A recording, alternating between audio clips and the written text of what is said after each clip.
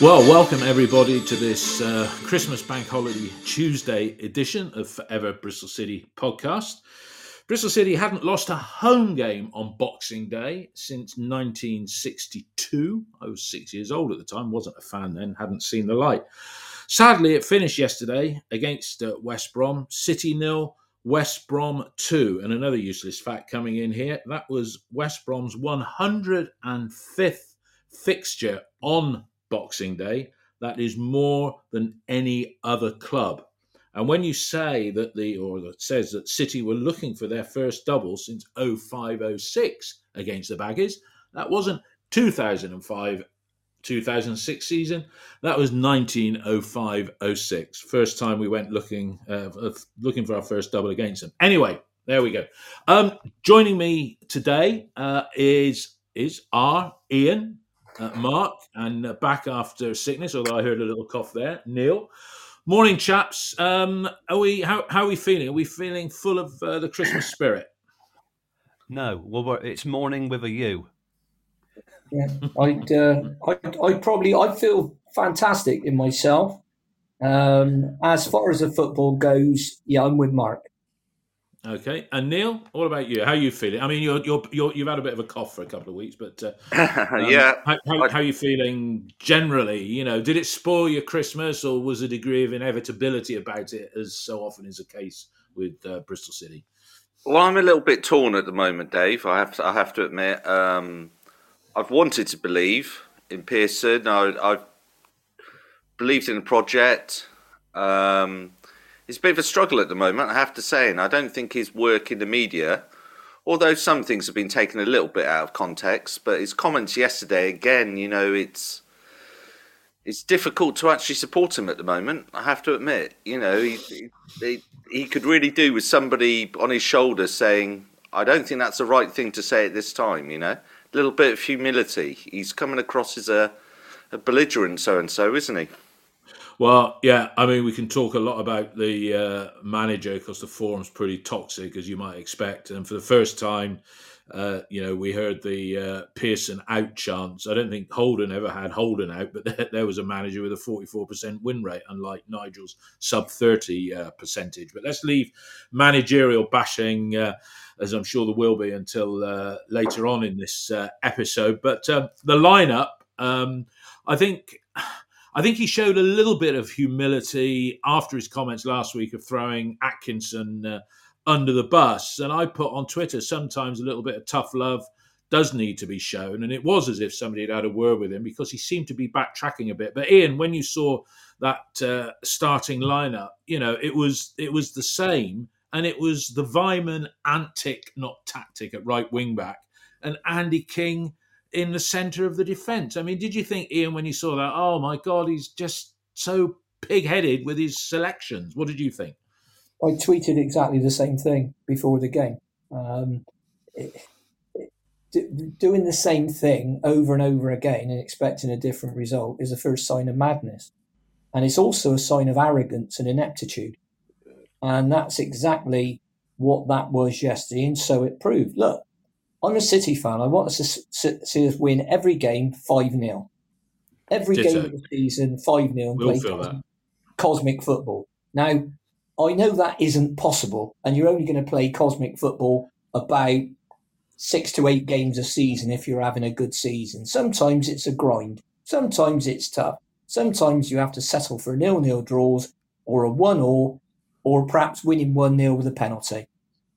Sometimes you have to do that.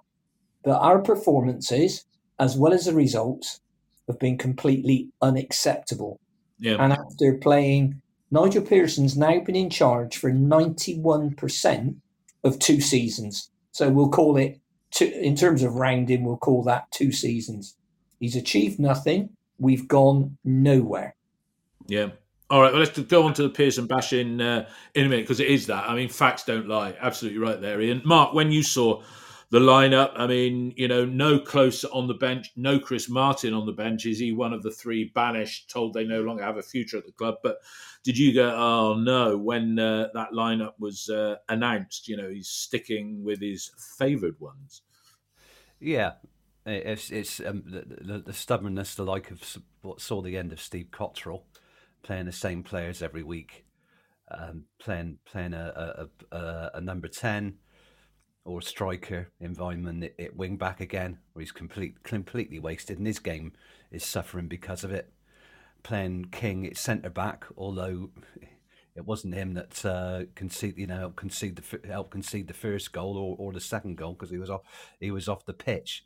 But yeah, the team's unbalanced, and there's just no leader on the pitch. I mean, what really rankled me is yesterday that the midfield three did nothing. Our best two passers. Well, I was going to devote a few moments to them. Our best two passers were Naismith and Viner, enabled us to get the ball down the channels, get in behind, over the top sometimes, and created chances for Conway, where Palmer made two fantastic saves, getting off his line quickly. Max O'Leary, beware, and once those lines were shut down, we didn't do anything, and it was just that total absence of midfield. It was just. I want to talk about the midfield. I want to talk about the midfield and one player in particular in there. Neil, again, as the other guys have said, he's persisting with King. He's persisting with the antic of Weimann as a right wing back. I saw Weimann 2 times yesterday, once when he was left at sea for the first goal, which we'll come on to in a minute, but also when he did pop up in, I'll call it a marauding inside right channel. It was one of City weren't too bad in the opening 45, and you saw him bearing in, and you're thinking, right, he was bearing in a forward running position, not an overlapping wing-back position. But did you sort of take a sigh when you saw that lineup? And what were your thoughts on the bench? No Klose and Martin. That sends out a signal as well, doesn't it, Neil? Well, if we deal with the bench first of all, Dave, it's clear that Martin, and I'm sure other people are aware that it's highly likely that he sorted out a move to League One in the January window. So I think Martin is gone. So moving on from that, in the same way that Masengo, I think, is probably gone, isn't it? And Klose then. And Klose. Yeah, I think Klose as well. I can see a termination of contract there, and him losing back to Switzerland. Yeah, mutual consent. When these players aren't on the bench, it sends a message out, doesn't it? I think if he'd have taken King out, he would have had a little bit of humility to say, maybe it's not the time, I've made a mistake. He was never going to do that. So he compromised by putting Atkinson on the bench where he wasn't against Stoke. So that's his compromise, where he can walk away from it with a little bit of, look, Atkinson impressed me in the week. His attitude's a lot better. I put him back on the bench. He's back in contention. He's back in the squad. But I still realistically don't trust him, and I don't want to change the King experiment. But King, for me, when he was he's never been a defensive midfielder, has he? When he was at Leicester, he was a number 10, and he was an attacking midfielder. And playing him at centre back, I think, sends a message out to every other centre back at the club, and that is, I don't really trust you, and I don't really think you're good enough. Any of you, even though I've signed 3 players that can play in that position, which gets back to, again, want to save the managerial chat to later on, but do we trust him with any money that might come in? And then what money? Okay, let's look at the action for what it's worth. Ian, first goal, 10 minutes gone, Townsend pass, Weimann sort of ball watching, Viner chasing the man, Max coming off his line. Was it a good goal? Was it a collection of mistakes, as I've just described it, i.e. Max not coming up, as some critics said? I put it on Viner, and I don't blame Viner because he was exposed, because Weimann was nowhere. But what were your thoughts on the goal, Ian? Well, you just explained it. There's no point in me doing it, is there? Well, do it again. Give me your take on it. That's what I said. Well, it's a bit pointless, isn't it? I mean, Weimann's not a right wing back. He was ball watching, and the ball's got slid between him and Viner. Just a simple pass. I mean, we did it for 2 seasons with Brian Tinian and Scott Murray. Oh, okay, it was on the other side of the field, but the guys ran through. It was Townsend, ex-England international, completely unmarked. I wouldn't blame Max for that one. I'd blame him for the second one partly. but not for that one because the guy had so much time and space, and he's a class player, and he finished it. Whereas we had 2 chances in the first half, both fell to Tommy Conway. He's hit the target with both. The keeper saved them both. Yeah.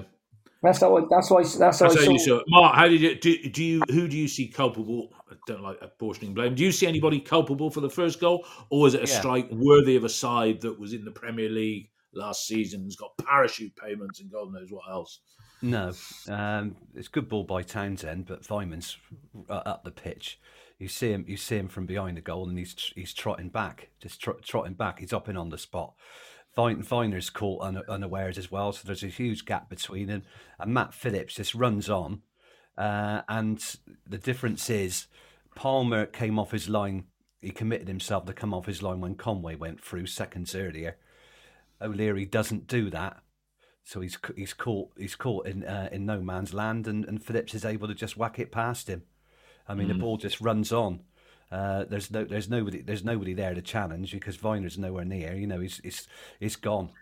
That side's gone. I mean, that was happening the other week in the first half against Rotherham, but we sorted out in the second half the problem between Naismith and Pring, where they couldn't deal with Norton Cuffy.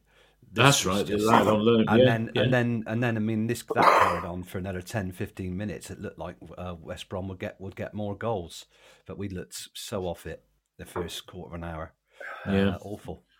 What were your thoughts on the opening goal, Neil? I mean, was Weiner's been, we didn't think we'd be saying this 6 months ago, but Weiner's been our most trusted central defender, and he was a little bit at sea, but was that not helped by Weimann being too far up the pitch because he's playing in an unaccustomed position? There was a bit of a warning sign with O'Leary for me about 5 minutes before the goal, and given it was only 9 minutes, we're talking about the first 5 minutes of the game, where from where I was in the Dolman, there was a real hesitation between Max and Weiner that nearly put Weiner in a really difficult position. He just got rid of the ball. Do you remember that bit? That sort of hesitation between the two of them? And then he just thought at that time, we're not going to have one of those really nervy Max O'Leary type games where, you know, he's a little bit indecisive, because when he's not great, is he? He's a small keeper. He doesn't dominate the area. Let's be honest, he's not a championship level goalkeeper. We found ourselves in this position because of the falling out between Bentley, who probably is a championship keeper, but probably not of the ilk to actually get you out of the division, you know, to be in contention.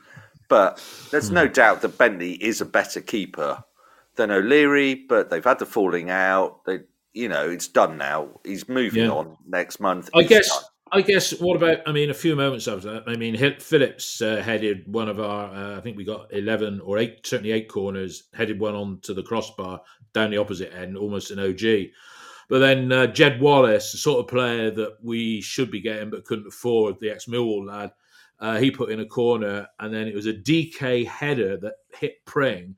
And Max O'Leary did a good save because he was going one way from DK's header, but Pring wrong-footed him. And that was a good save before the ball was hacked clear. So, you know, maybe he should have come out, but he kept us in the game with that save, did he not? And there was saves in the second half, Dave. You know, it was... For me, there were parallels between obviously the Phillips goal and the Conway goal, the Conway first chance. Palmer looking like the Ready Brek man with a luminous top. That I think if I was running through on goal and I looked up and I saw the Ready Brek man coming towards you, you kind of would hit the light, wouldn't you? You kind of hit it at the keeper. That kick yesterday, but he's a big old unit. And I think Max, in that way, you know, he came racing off his line with the Conway chance and did a good save. And Max yesterday doesn't get off his line quickly enough.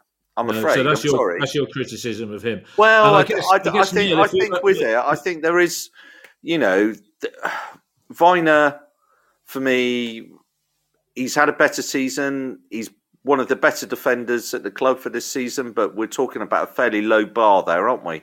Yeah. So I'm not going to give you credit. I'm not going to give you credit for the Ready Brek because you saw that somewhere.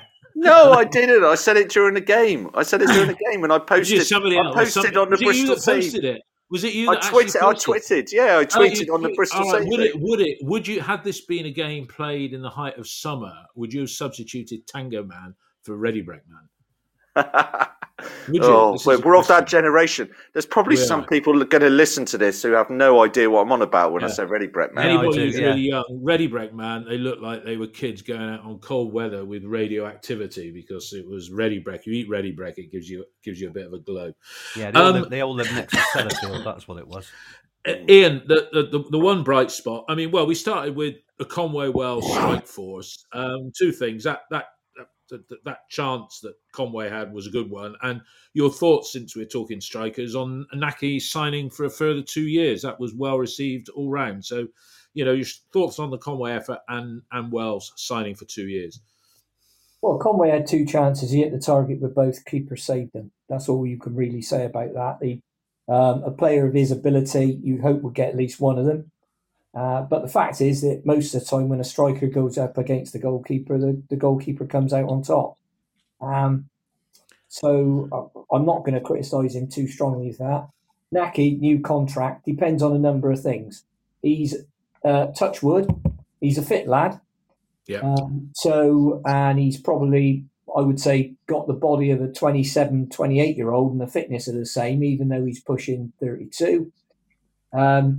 He's taken a pay cut, and Pearson confirmed that in I think, his best press conference since he's been at the club in midweek. I mean, there was more information came out of it, and he actually criticised the club for not keeping people informed of the plan.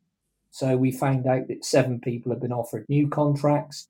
We found out Nahki had signed one, and we found out that 3 people hadn't been offered. Now, before everybody gets excited about who hasn't been offered, you should realise that people like James Morton, who's I've got more chance of getting a game down there than he has, is one of those people that is up for contract renewal this year. So we shouldn't get too excited. They've all been offered vastly reduced terms. Pearson's confirmed that. So I would imagine Nahki, it may be lucky to be getting 50% of what he was on before, and he's signed. And I think he'll stay with us when we go down. Which is what's going to happen if Pearson stays. Okay. So, I mean, I'm quite happy with it, but it depends on how much money he's getting and how fit he can stay. But overall, I'm not unhappy with it because, as the well-worn phrase, we are where we are financially. Yeah. Mark, were you pleased that Nahki signed a 2-year at half the money? I mean, does his motivation waver at all if you were doing the same job, and they cut your money in half, but at least you had a job?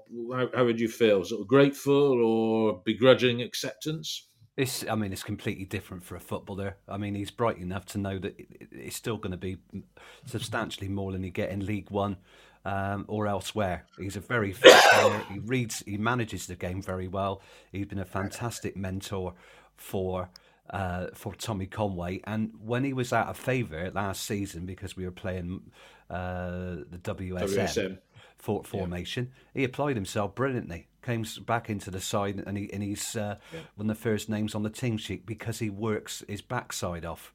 He never stops working. Didn't get any chances yesterday, but he'll keep working and working. And he's been brilliant for Tommy Conway. Where Chris Martin's obviously faded. I think we expected that at his age and his ability. But Nahki's actually improved.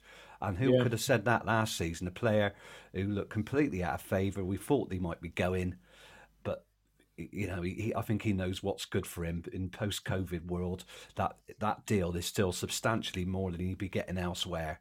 He's wanted, and he's returned that in spades. I wish we had more players applying themselves like Nahki Wells.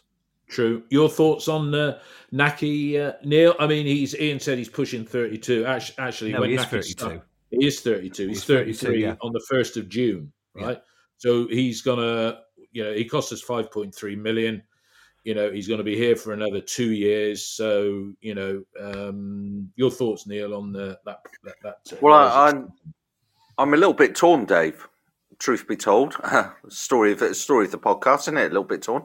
But for me, the team itself is unbalanced. The team itself hasn't been good enough over the last 2 or 3 seasons from these people that we bought in on big wages for big money.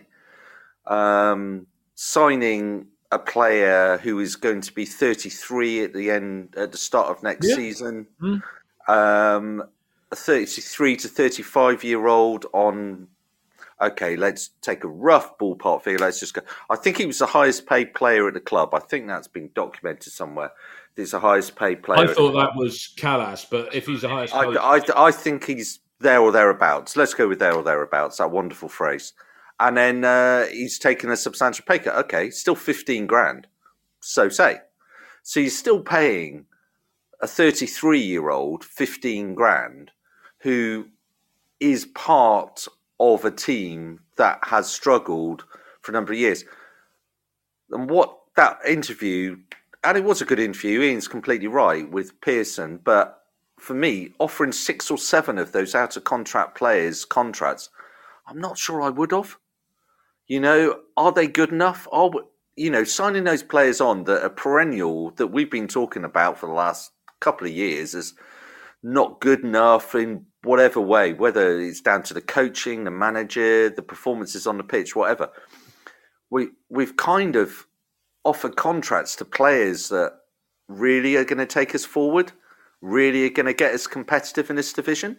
I was kind of hoping that we got to the end of the season, saw what division we were in, and then made some really proactive decisions and acknowledged the fact that actually these players, these luxury marquee players that we've paid a lot of money for and a lot of wages for, are they actually going to take us forward? Even if they come back on 50 to 60% of the wages, that's still a huge amount of our wage budget cut up, isn't it? If we offer 6 or 7 of these out-of-contract players decent enough contracts at this level with our reduced budgets, that's still going to really shape our ability to actually bring new players into the club, isn't it, in the summer? Yeah, if you could turn the sound down in the background because I can hear myself coming out there. The point there with that signing of Nahki Wells is what he's going to cost in wages. Yeah, okay, there's no transfer fee involved, so that's one way of looking at it. But let's say, if he was on 30, which I don't think he was, let's say he was on 27, which is a figure that I seem to have read somewhere about him. He's going to come in at 13 grand a week. And could you get 2 players that are half decent in this post-COVID era that are bright upcoming youngsters? And I mean, with a bit more about them than George Tanner's got. And that's no disrespect to George Tanner. Let's stick with the action. Into the second half, the substitutions. Well, King went off injured, allowed Atkinson to come on. Ian, that brought one of the biggest cheers of the afternoon when Atkinson came on, didn't it? Yeah. So. What did you think of that substitution? I would say one of the only cheers of the afternoon, Dave. Yeah. Well, at least he brought Atkinson on. He didn't bring on Semenyo and play him at the back. Yeah. And then that other substitution, Ian, you did a double substitution on the 71st minute with Weimann and Williams going off. Yeah. And then Sykes and Tanner came on. Good substitutions? Maybe not, because they got their second goal a few minutes after. But what did you think of those two? So you're chasing a game, you're 1-0 behind. You take off the guy that scored all the goals last season and got a lot of assists. So you take him off and you bring on a defender. In fact, you bring on 2 defenders. But in fairness, Sykes is really a midfield player who's been playing right wing back. So why wouldn't you, at half-time, seeing the way the game was going? Alex Scott was absolutely anonymous yesterday, and he looked cheesed right off, as did Weimann when he came off. So why wouldn't you have taken Alex Scott off at half-time, brought on Sykes or Tanner to play that right wing-back role, as Tanner at least is a proper defender, and move Weimann into a 10 role where he might have done some damage. Yeah. Why wouldn't you have done that? And it for me, and that seems to have been, judging by what I've read on Twitter, that seemed to be the straw that's broke the camel's back for a lot of people, because there are 179 replies to Pearson's short club interview which, he gets asked challenging questions like, Nigel, what's your favourite colour and what are you having for tea? And we know why. The poor bloke can't say to him, well, that was dreadful, Nigel, what are you going to do about it? Yeah. And then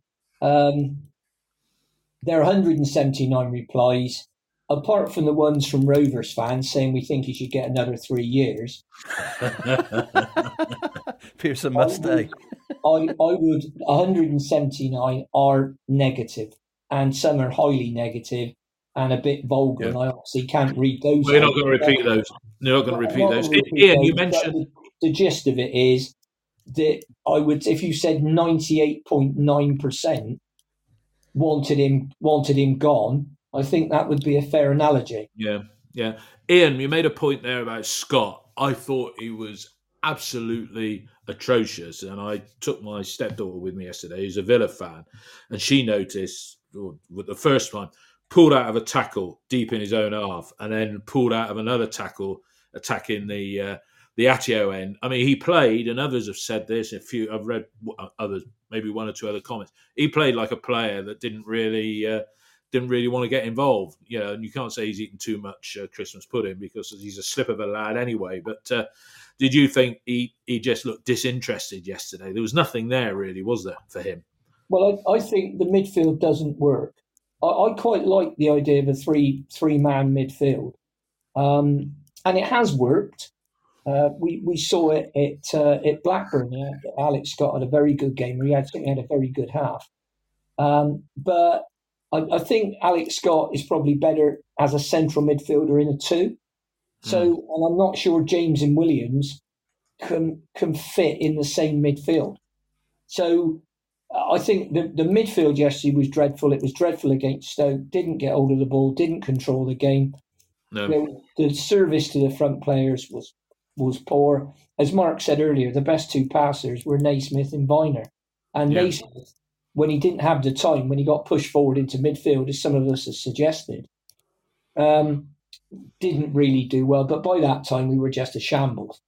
Well, we had switched to a 4, really, haven't we? I think, because as you say, Naismith got pushed into the middle. You know what, Dave, I don't even know what formation we were playing because. Well, no, they didn't look like they. But if you're going to look at it logically, you would say we finished the game with Tanner at right back, Viner and Atkinson in the middle, and Pring left back. And by the time Scott had gone and Williams had gone off, Naismith was in the middle. I mean, you could have done no worse and swapped playing players out of position. You could have swapped Vyman and Scott. And Scott has probably, if you look at people that have occupied the right wing back role, Scott did that about 20 games last season, and he was probably the best of those players that have played in that role, but playing out of position, but not as far out of position as Vyman. Mark, I'll come to you for the second goal, because again, I've looked that back. Naismith was venturing forward. He lost out. Well, there was 3 West Brom players round him in the centre circle, so no wonder he lost outnumbered like that. A pass to Roger. I actually applaud Thomas Asante's goal, because no matter what you say about Max coming off his line, he knew exactly where the goal was. Again, you look at it from various angles. Viner and Tanner were nowhere near him, but a good goal or a preventable goal through defenders not being tight enough and the keeper being too far off his line. What did you think, Mark? Well, the keeper was too far off his line. I didn't appreciate it from where I was sitting on the side of the pitch, but having looked at it, Tanner and he runs between Tanner and Viner from Rodgers' pass. So they're only a yard behind him, but he makes up his mind because he's so far off his line. He's about 10 yards off his line. So there's only one place that Thomas Asante can hit the ball and just chip it over him. So if he has to make a decision and he comes off his line slowly, stands up strong, makes it hard for him, then they catch him up. So it was easy for him. It was a great finish, an absolute terrific finish. And listening to it on YouTube with the Albion summarisers, it sounded like they won the lottery. The way their reaction to everything. Great pass by Rogic. Everybody to the wrong side of the ball. Terrific finish. And that's a sort of player. If we'd had a little bit of money, I think they bought him from Salford City, didn't they? In the summer, he scored some good goals. A bit of a rough diamond, but he seems to be settling down well to Championship football. Diamond in the rough. Yeah, Neil, your thoughts on that? Well, decisive goal. I mean, City, you just had the feeling watching West Brom throughout the match, actually, once they'd taken the lead, that they just, if they wanted to and step up a gear, they were going to score. But do you think Viner and Tanner should have been tighter on the man in that situation? Yeah. Just making a point about the midfield before getting to that, and I'll be very quick. Yukuzlu in midfield, number 35 for West Brom yesterday. What a player. Yeah, but then that's the difference. Ultimately, he's been playing in La Liga with Celta Vigo for the last 4 years. 39 caps for Turkey. Fantastic yesterday. He dominated the three of them. One player just dominated our three midfielders. And that's the guy that won about 4 physical challenges off Scott, to the degree that then Scott started dipping out. And we've all seen on the forums this potential that he's moving next month. Is he got a thought in his head that he doesn't want to get injured, doesn't want to put himself in the firing line? So we'll have to see in the next couple of games exactly where his mindset is. But as for the goal, from my position on the halfway line, Max comes and then he realises he's not going to get there, and then he finds himself in no man's land. It's a great finish. Fair play to the lad. But honestly, Max made it so easy for him. In that what about position, the defenders? What about Viner and Tanner, who were both sort of... I don't know. I mean, we pushed forward. I mean, Naismith loses the ball in midfield. So we're trying to push on. Naismith, I think, whenever you, in the middle of a game, you put somebody in a new position and say, just play in that position, there's a mindset, isn't there? So we lose the ball. We're going forward. We've got the ball. Suddenly we haven't got the ball. And... he plays the ball through, but in all honesty, if Max is on his 6-yard box, that's a catch, isn't it? Yeah, if he stays there. Yeah. If he stays, but he came and then he thought, I'm not going to make it. And then he's retreating back and he got caught out by the finish. And it was a great finish, but it was a bit sloppy goalkeeping, I'm afraid, from my perspective. Ian, your thoughts on the goal, unless we've said all there is to say? Well, I said earlier on, I put that one down to Max because he was in no man's land. And he didn't need to be where he was. We had 2 recovering defenders chasing Asante. And Asante, to coin a comment, looked up, saw him off his line, and chipped him. Yeah. But as Neil correctly said, if he'd have been stood on the edge of his 6-yard box, that goes straight in his mitts. And I don't think Asante would have bashed it low into the bottom corner from where he was. But there you are. There's a player, scored a really good goal, looked full of energy, full of pace when he come on, signed from Salford City Reds. So you don't have to go out and spend millions and millions and millions to bring somebody in that's better than what you've got. We've got a better player than him on the bench, but we brought him on with 15 minutes to go when the game was over and the stadium was empty. And you're talking about Semenyo, Ian, yeah? Yeah, can somebody turn their mic off when they're not talking because you're getting feedback, Dave? There we go. That's it. Still getting it. 1 2 1 2. That's better. That's better. Interesting, Ian, you say about Semenyo, better player. There was a little snippet, somebody put it as a one-liner, that Semenyo refused to play. Now, that's a strong word to use, refuse, but didn't want to play. Same difference, maybe, for the under-21s this week. Is this somebody who's got ideas above his station, who, is another one who thinks his future is elsewhere? His head's been turned. He's got a new agent and everything as well. I mean, he just doesn't look a threat. He only had 15 minutes yesterday, didn't he? Because the 6 minutes added on. But have you seen that snippet that he didn't want to play for the under-21s?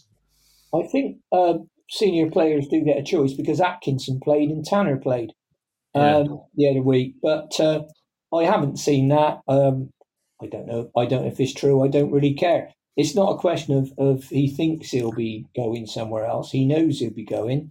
His dad's his agent. He won't sign a new contract. So that's where we are with Antoine. The fact that Nigel Pearson isn't playing him in an unsuccessful team is fair enough. If the team's tearing up trees and you're top of the table, you don't expect to get in. But we're not. And we've got a guy on the bench that in the summer people were telling me was worth in excess of 20 million. Now, whether he's worth that now, and I doubt that very, very, very much, they have activated the 1 year option.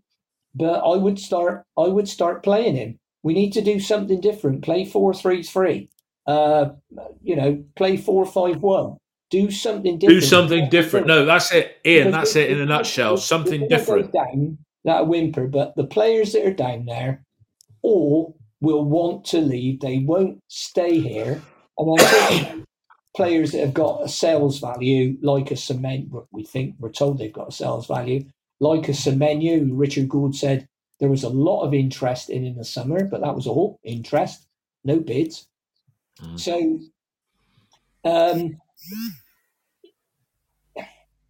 if he's so they will be leaving the club. So the club have to cash in, and with Semenyo they have to cash in by the latest in the summer.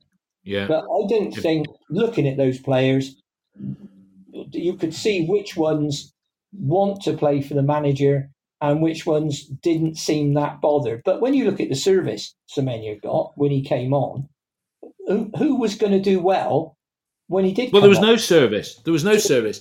No, absolutely right. No service. Mark, Pearson, I heard Pearson's interview on Radio Bristol pre-match, and he said the lads seem in a good mood. Yeah, so he was quite chipper about it. There's one thing being in a good mood, and again, we talked about the midfield.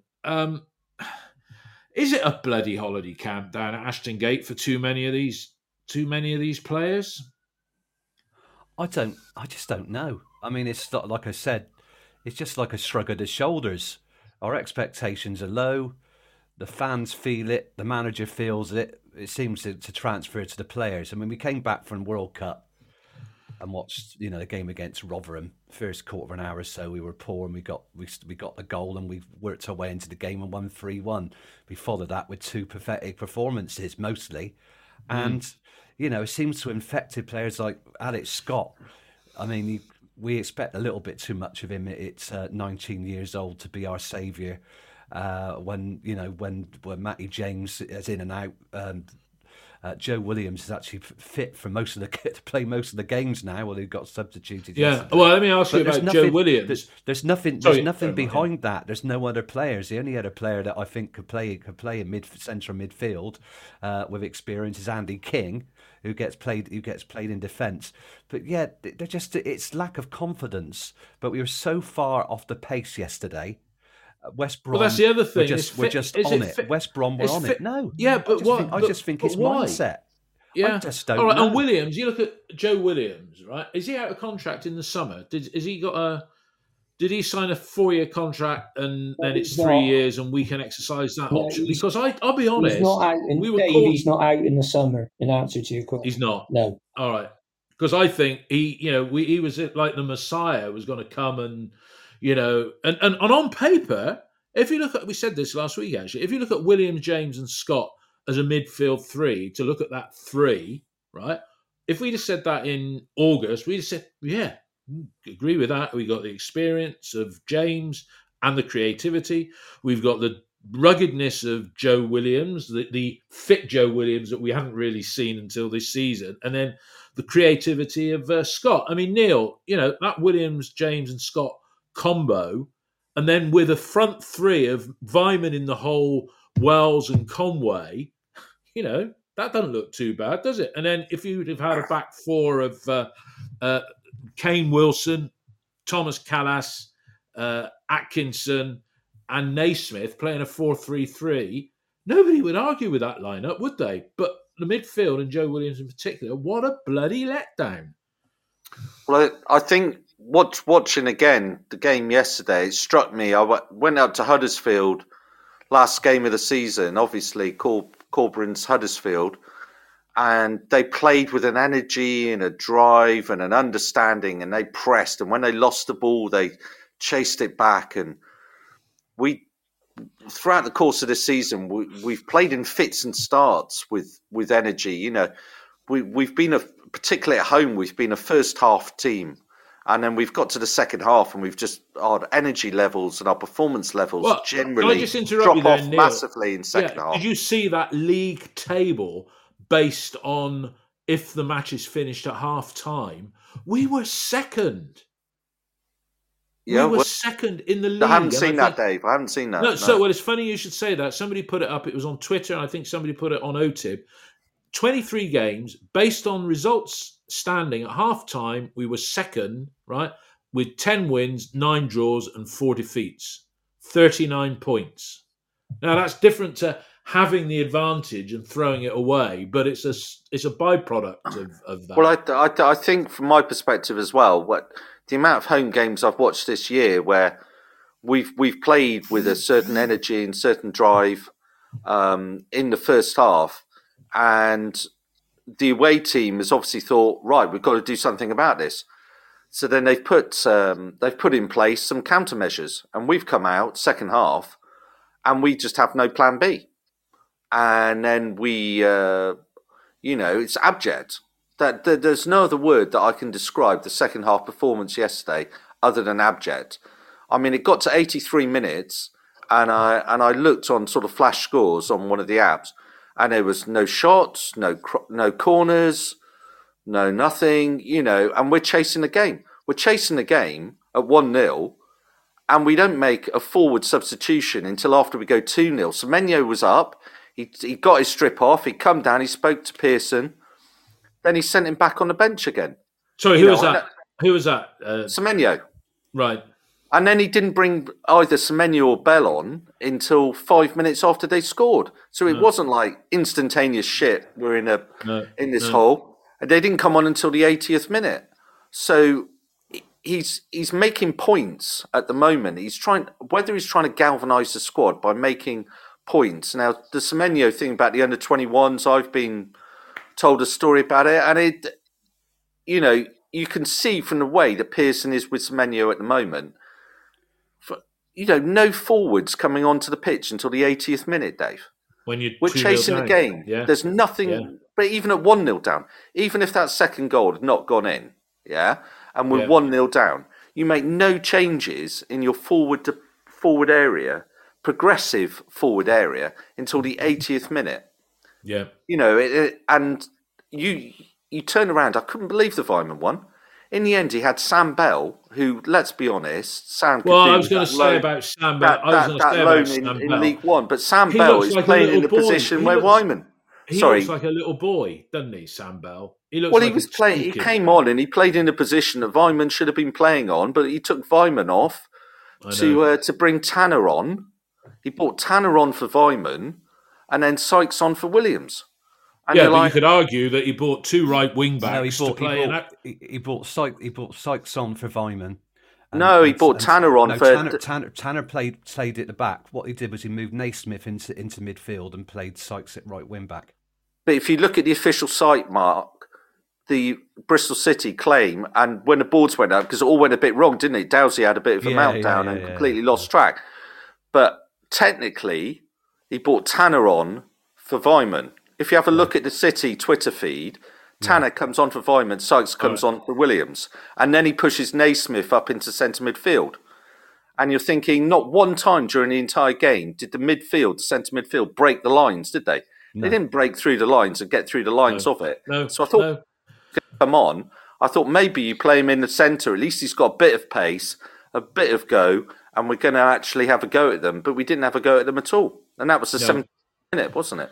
No, one player. Somebody switch your mic off. One player nobody's mentioned at all who has forced his way back into the side. Ian, Cam Pring put in a shift yesterday from your part. Do you think? Yeah, I think Cam Pring put in a shift. If you're going to play wing backs and you're going to play them high, you need to give them the ball. They can't always run out of defence and beat 3 players. So you need your midfield to give them the ball and give them the ball early in space, which we don't do. So it doesn't really matter who plays wing back because they won't get the ball in the right areas. In other words, on the ball, facing goal, say 30 yards out, something like that, so they can make a run. And then they can overlap, underlap. But the problem is if they push forward and lose the ball, we're completely 100% exposed, which is why we're still joint 6th goal scorers in the division. However, we've conceded the 5th most. And on current form, we're 21st. Believe it or not, there are still 3 clubs who over the last 10 games, well, I say 21st, we're that's only on goal difference. We're joint 22nd with Blackpool, and below us are Rotherham and Wigan. Yeah. So Huddersfield right at the bottom, and they got a good 2-1 win at Preston, and they got a game home. They beat Preston, and they got a game in hand. So, assuming they win the game in hand, not on current form, they're not. Huddersfield are 14th. On current form, yeah. But if you look at the league, I was just trying to say, because I said the other day, yesterday, we'll be in the bottom 3 on the 1st of Jan, right? And if we lose the next 2, I almost certainly will be, but we've got a better goal difference because of those goals scored at the start of the season than a few of the clubs that are down there. But what I'm saying is if Huddersfield won their game in hand, then it's 25 is 24, 25 points is 24th in the table, and we're on 27. Yeah. So we only need to get Iden somewhere, and that goal difference, we lose out on that, and then we are in deep doo-doo. All right, look, we've let's look at that. I come to Mark for this one because this is like one of the things that you like, Mark. It was a dawning of a new era yesterday, Mark, because we saw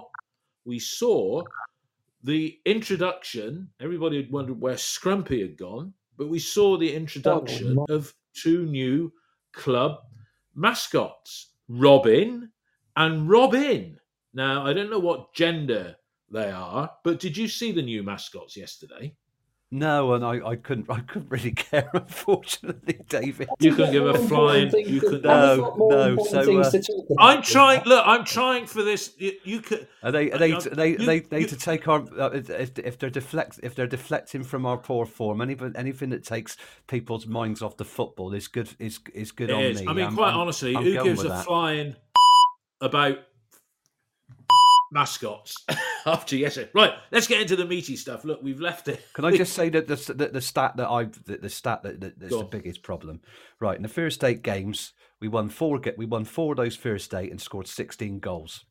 Yeah. In the next 16, we scored 18 goals and we've only won 3.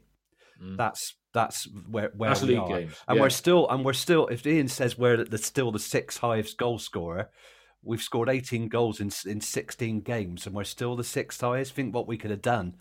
It's the goal scoring's fallen off a cliff, but 3 wins in 16. 2 of those were away.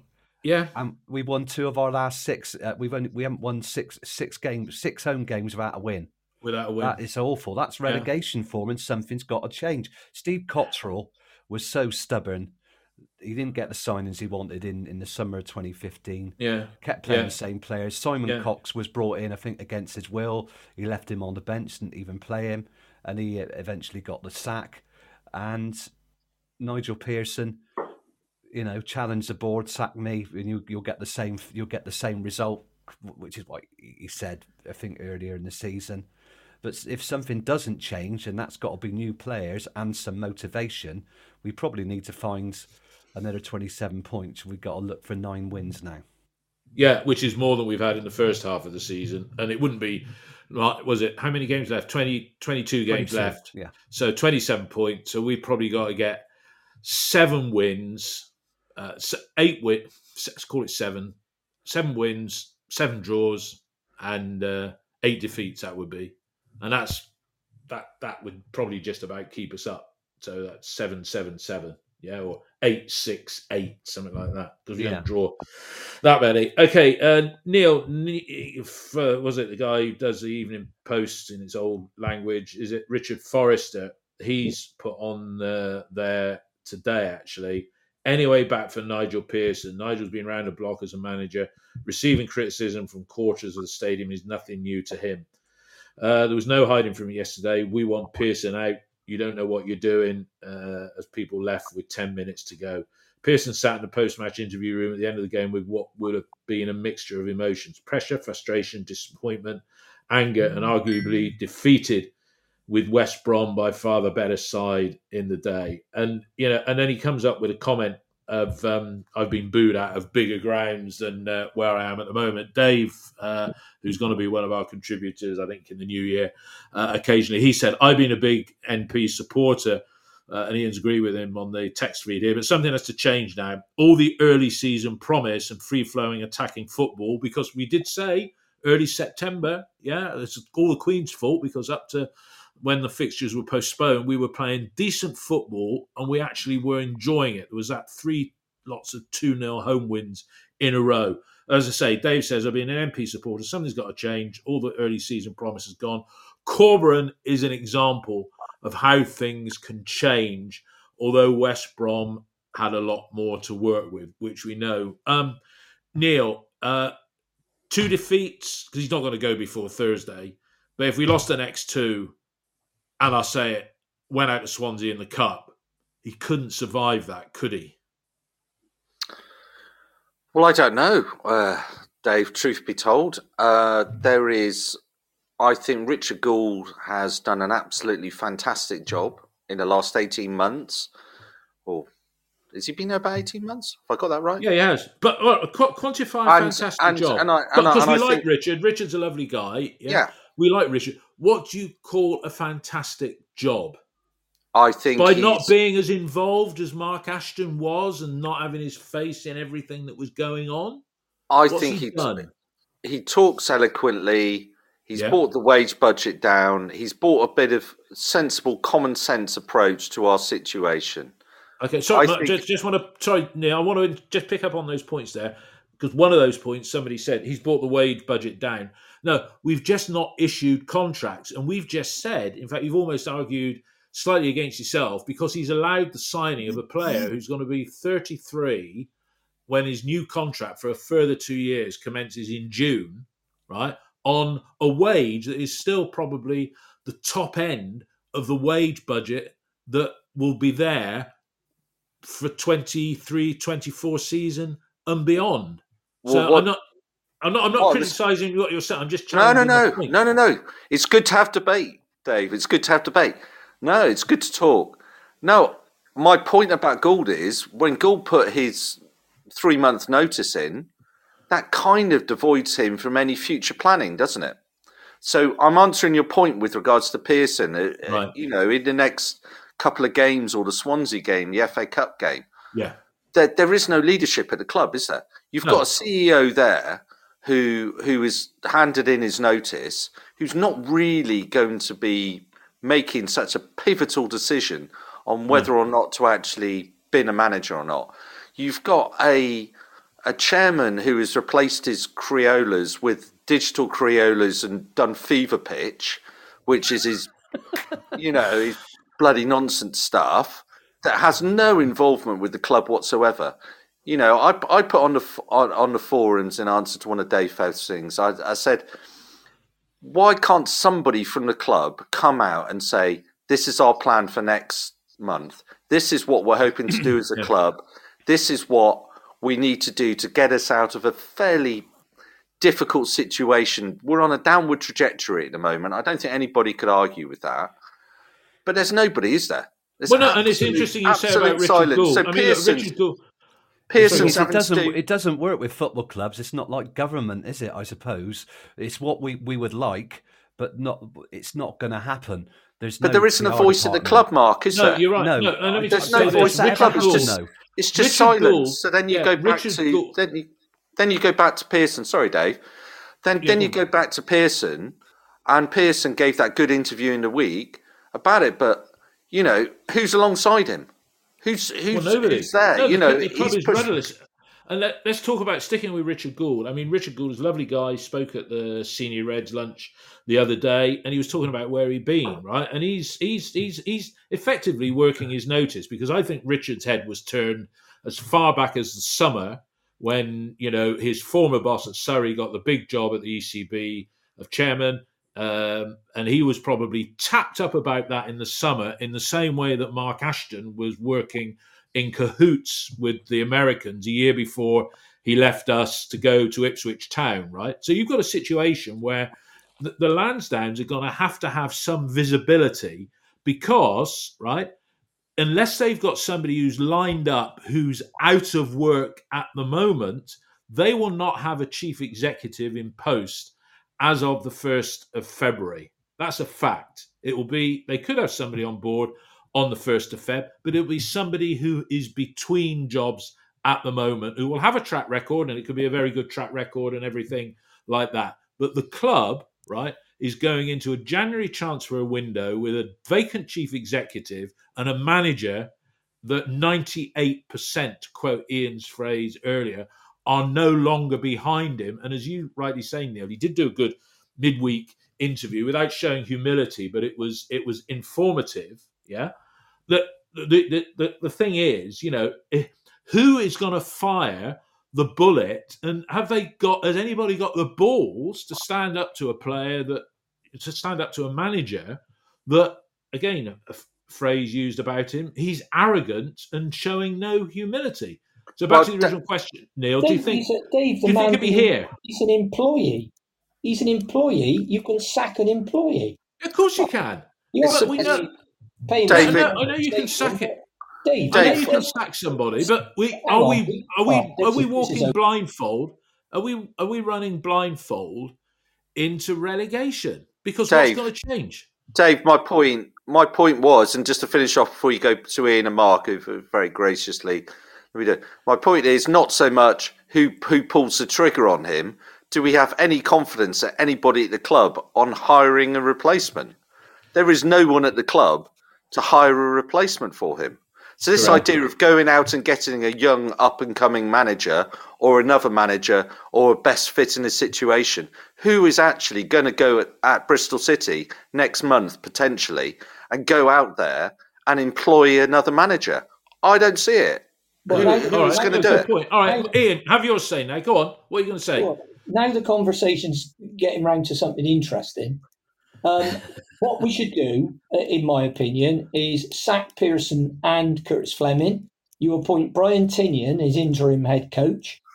If there isn't anybody at the club with the wherewithal or the nous to go out and find a manager, and the search should have been on a while ago on a just-in-case basis, then you employ somebody, one of the top football headhunters. Corn Ferry will have someone, or somebody at Deloitte, and you say, right, go and get us the brightest, best up-and-coming coach. Now, about 2 months ago on this podcast, somebody was saying to me, well, who would you get? And I said, Carlos Corberán.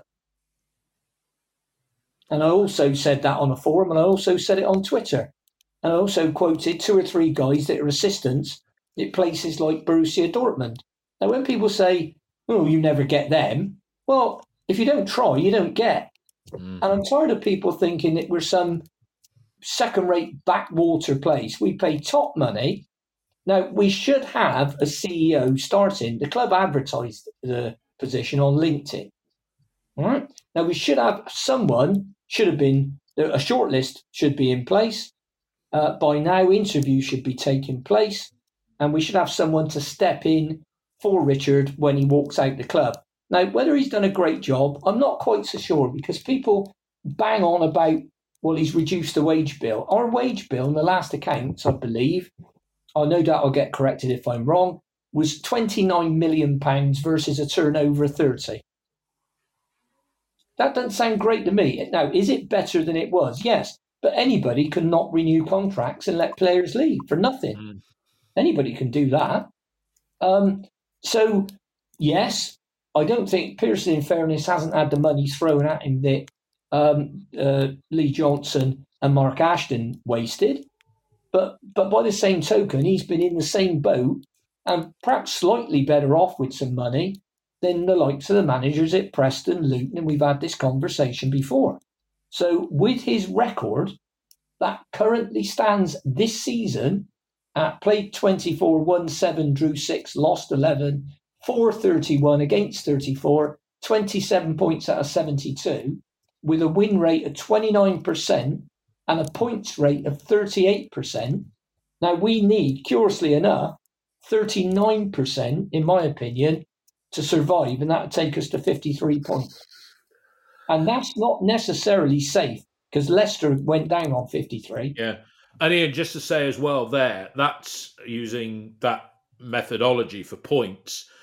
That's sort of, if we carry on as we are, we'll be okay. But most of the points that we got in the first half of the season were in the first half dozen games, weren't they? So there's got to be a remarkable turnaround based on the last 10 games.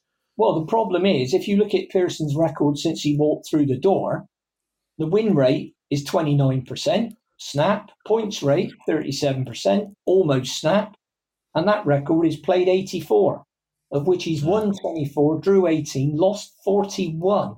So he's lost almost twice as many as he's won. Now, his goal difference is minus 33, and we've picked up 92 points out of 252. Now, we cannot, to coin a phrase that's being used a lot, we cannot go on like that. Enough is enough. Yeah. Now, if anybody can say to me, but it's going to change because, then I'll listen. I can be convinced, and I could be convinced if we had a run of games. But I think if he stays on as manager, we might get some luck and we might pick up an away win or an away draw. But it's just a slow, lingering death.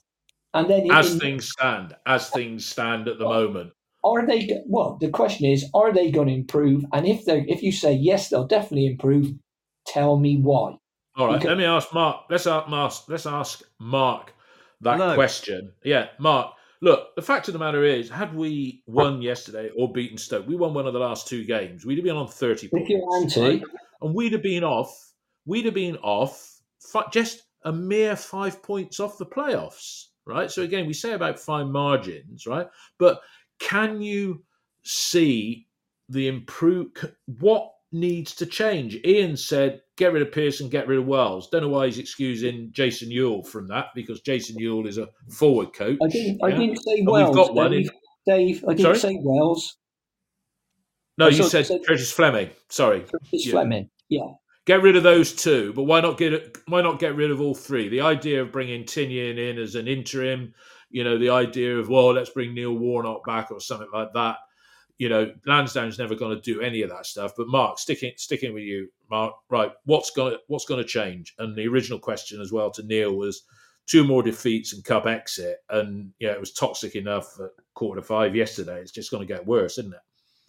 The only thing that can change are two things. One, we get rid of Pearson. Problem we got is we must have identified potential transfer targets now and how we're going to move players to actually afford them. Must have done that. If we get rid of Pearson, it'll have to be now because the new manager is going to have to work in the transfer market. I don't think the players we got at the club offer really much right now with Pearson in charge to get us out of the mess.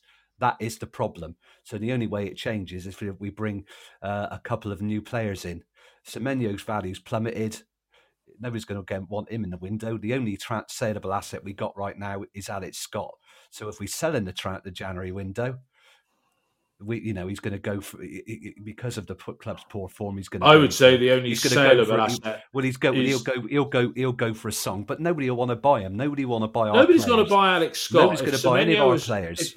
If you look at the values, we were talking about 6 months ago for some of those players. I mean, Semenyo, 20 million quid. Yeah. I mean, more realistically, it was probably about 12, right? Well, he's not. Somebody he's not came along worth, and offered he's not even 6 worth million. A couple of million now. His first touch. Exactly. And Alex Scott, based on the last 4 months, you wouldn't even take a punt on him because there's nothing there. The only I think player that's that wrong. we've got. No, I don't agree disagree? with that. All right. I don't agree with that at all. I think you're just expecting far too much.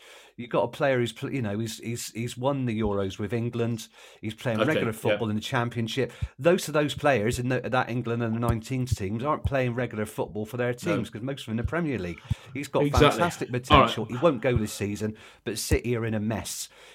Who would they? What about Tommy Conway being the most saleable asset? What about Tommy Conway? He's still developing. I think nobody will buy him, but nobody's going to want to buy our players. We might move some out on loan to free up some wages.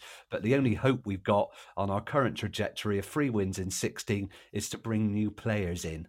If we've got some money, that is our only hope, I think, because I don't think Pearson will go with Lansdown. We drag.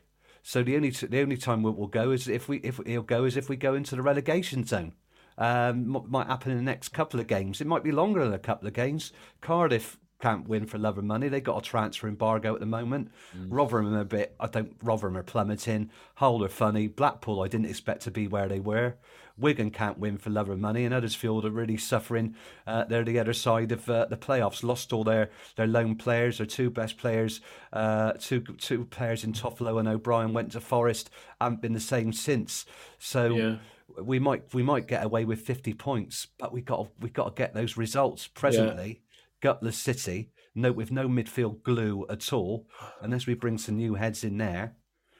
Well, that's it. As somebody said, Peterborough. I cannot see Lansdown sacking Pearson unless we fall into the relegation zone. Normally he's let things drag.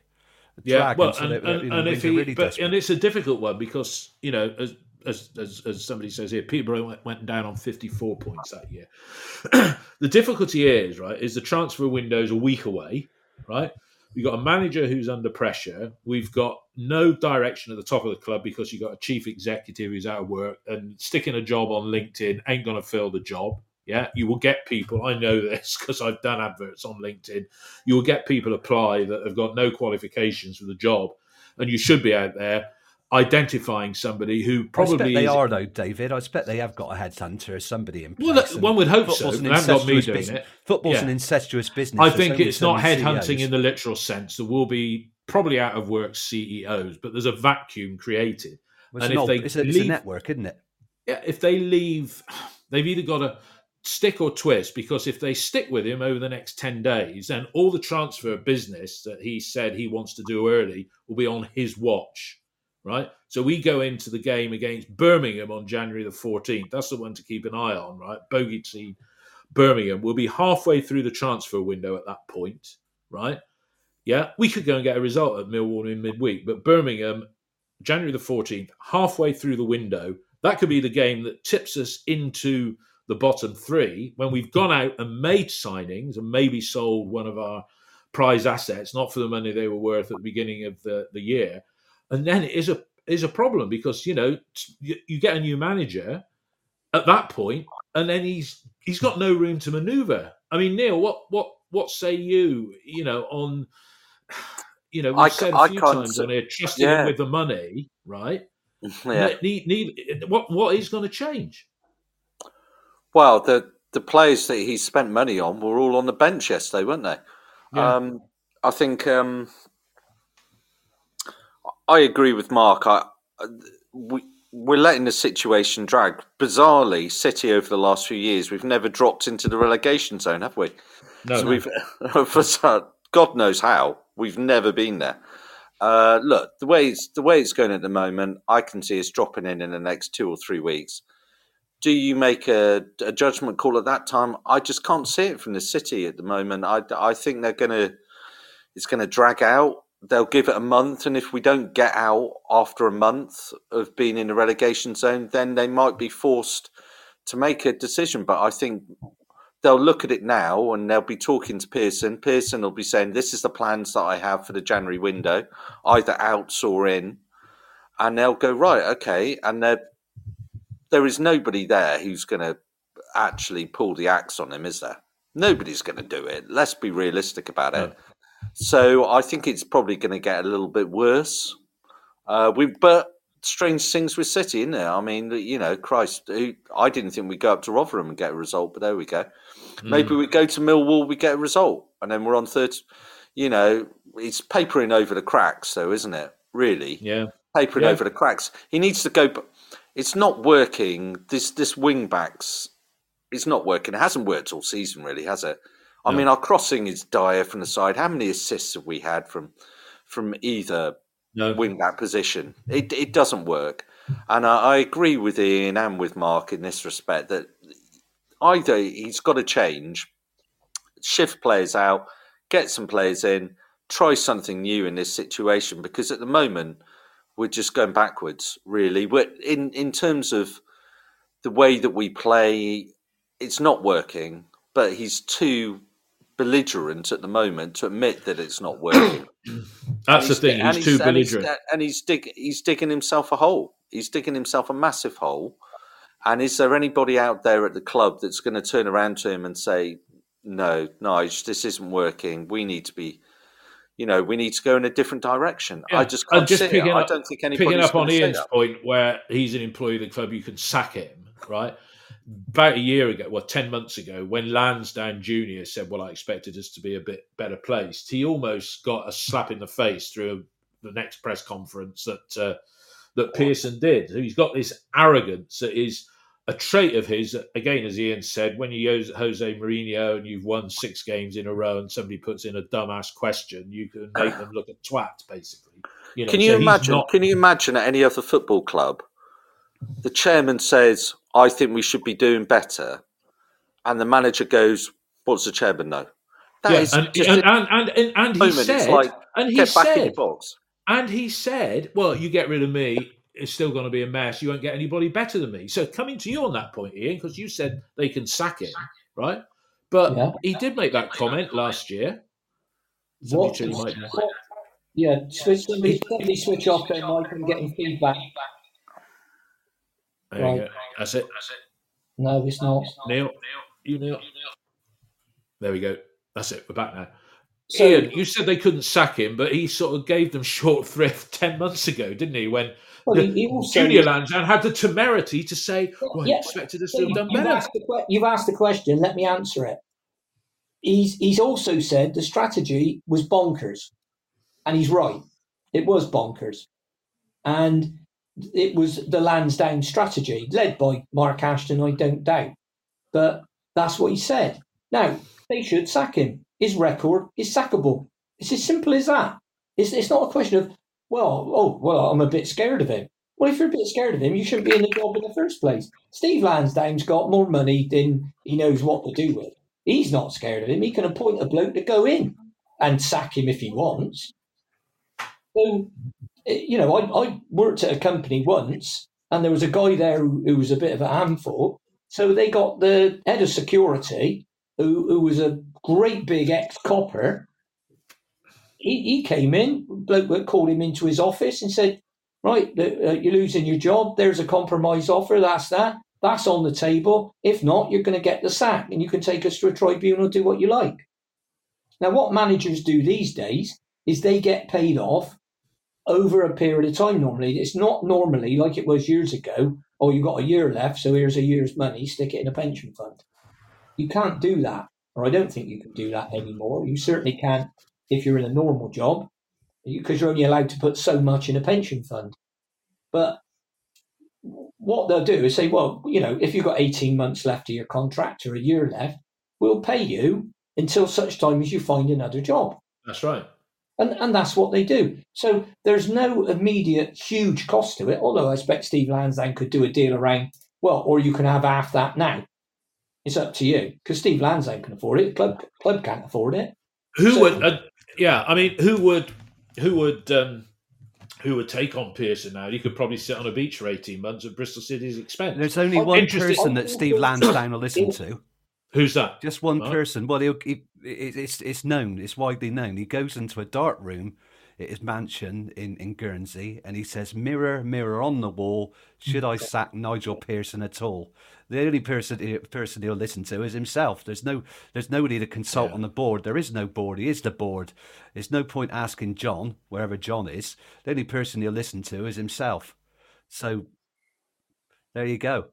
Well, I did. No, I think you're right. Look, I mean, Ian made a point. Sorry, Ian made a point about in business. I had a client once who was managing director of an owner-directed business or an owner business, and he helped turn the business around. Yeah, and he was with them, and they made good profits. He made good money, right? But he treated the owners of that business with a degree of contempt. Yeah, and then one Christmas, got to be about 10 years ago now, I phoned him up. And he'd just been given the old heave-ho because he'd had one set of bad results, just a 6-month period, and they got him out, right? Now, the difference between that guy and Nigel Pearson is that Pearson hasn't had any success, and he's treating the comments that he made 10 months ago, about the plan being bonkers and everything like that, right?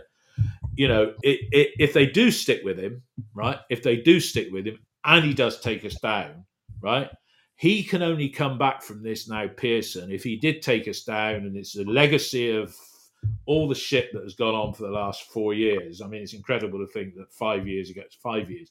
5 years ago this week, we were, right up the arses of Wolves. We'd beaten Man United, we'd beaten Nottingham Forest, I think, on Boxing Day, or just had a good Christmas. And here we are now, Reading, that's right. Here we are now.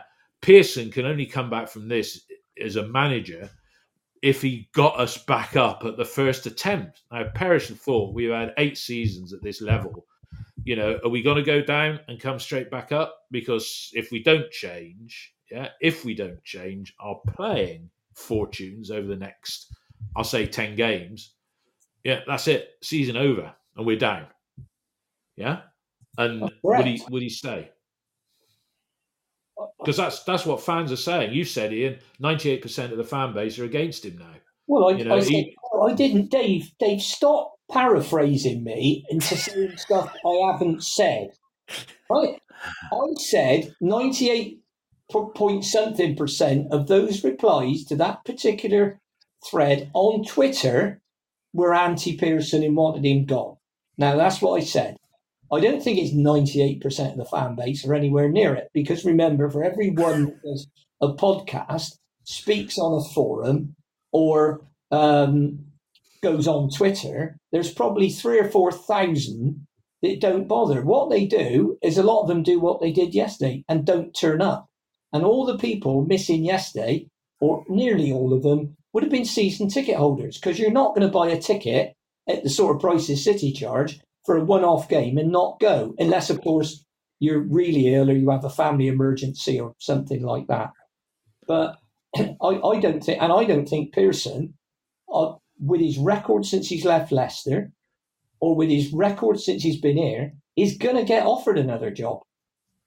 Because when people are looking for managers, they don't come calling for Nigel Pearson. They one of them, Derby, went and got the kid at Rotherham, because they want the bloke that could get a side out of League One.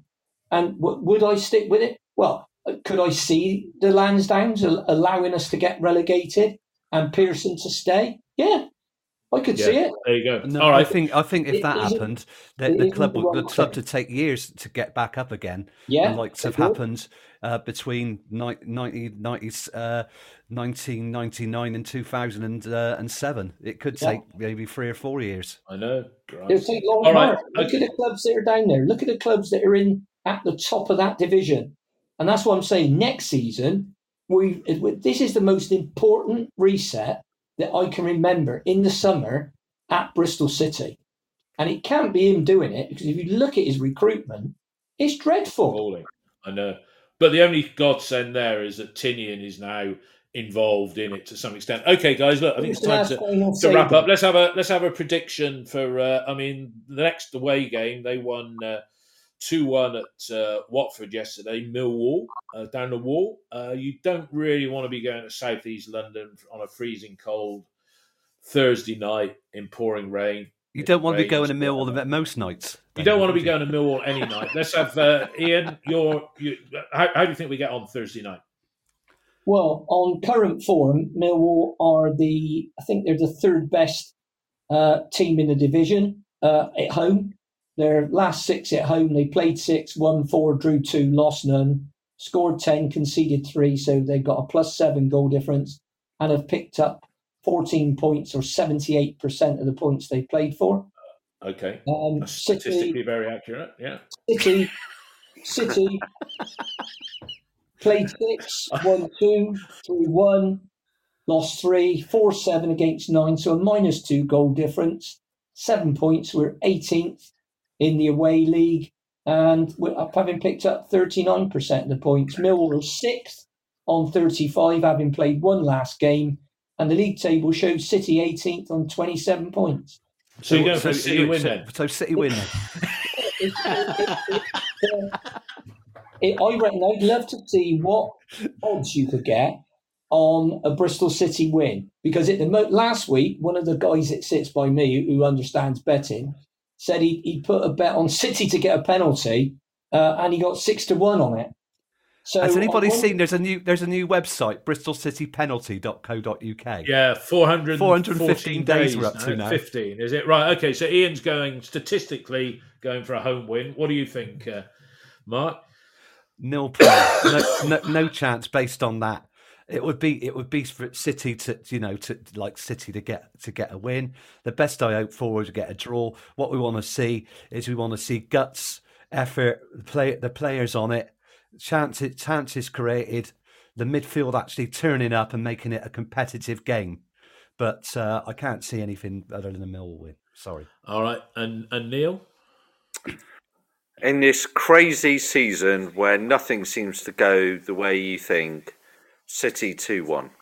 I hope you're right. Yeah. Uncle Neil, I like your optimism. I just think it's a papering over the cracks, Mark. It's a papering over the cracks, really. But it's the type of thing where if we lose the next 2 games at Millwall and Coventry heavily, then we might be forced into decisions. It's the type of thing where we'll go and get a result, won't we? And then lose the next 3 or 4. Yeah, no, we could. I'm with you, Neil, on that. I think it's a game that everybody, just like we thought, coming back after World Cup, we'd lose away at Rotherham. We didn't. We ground out a win. It's always good to get one over on, what's that horrible little man, Gary Rowett. Get one over on a Gary Rowett side. But look, I mean, it's we are where we are. How often do we use that? I just noticed somebody's posted a message on the on the messages. Red Robin 2020 can see NP retiring when he leaves City. I just thought, when you say retiring, can imagine if he was in an old folks home. God, the conversations. Yeah, I think this is his. He won't get a bigger. This is his last big job in football. I would in say. The residence room. God. Yeah. No, this is it. All right, guys. I give him the TV remote and just walk away and say I'm not arguing with you. Good to have you. Good to have you all back. I'm going to try and do some exercise today to get rid of my food baby that has accumulated. But we'll be covering the Luton game. I don't know when we'll do it. I'll talk about that later, and we'll post. Do you mean the Millwall game? The Millwall game, not the. Yeah. I got a fixation about Luton. Luton, who beat. Have you got Norwich a Luton City. fan or something, David? Luton beat Norwich 2-1 yesterday, and our ex-player Corley Woodrow scored the winner. And I reckon the next manager to get the chop could well be Dean Smith at Norwich. And I thought, do we want somebody like him down here? And I'm not so keen, to be honest with that. Dave, the Luton one. I mean, Luton. In fairness, they got that fantastic stadium. They've spent millions in. Oh no, hang on, that's wrong, isn't it? I was thinking of Man City. Yeah, sorry, I got that wrong because you can't blame Nigel for anything that's going wrong down there because he hasn't had any money. All right, exactly. Let's just leave that one there. All right, everybody, have a good Christmas bank holiday Tuesday, and we will be back again this year, right at the very end of the year. But everybody, big audience today. Thank you, everyone, for listening. All the best to you all. Thanks. Bye now. God bless us one and all. Bye-bye. Bye-bye. Bye. And don't have nightmares. Bye-bye.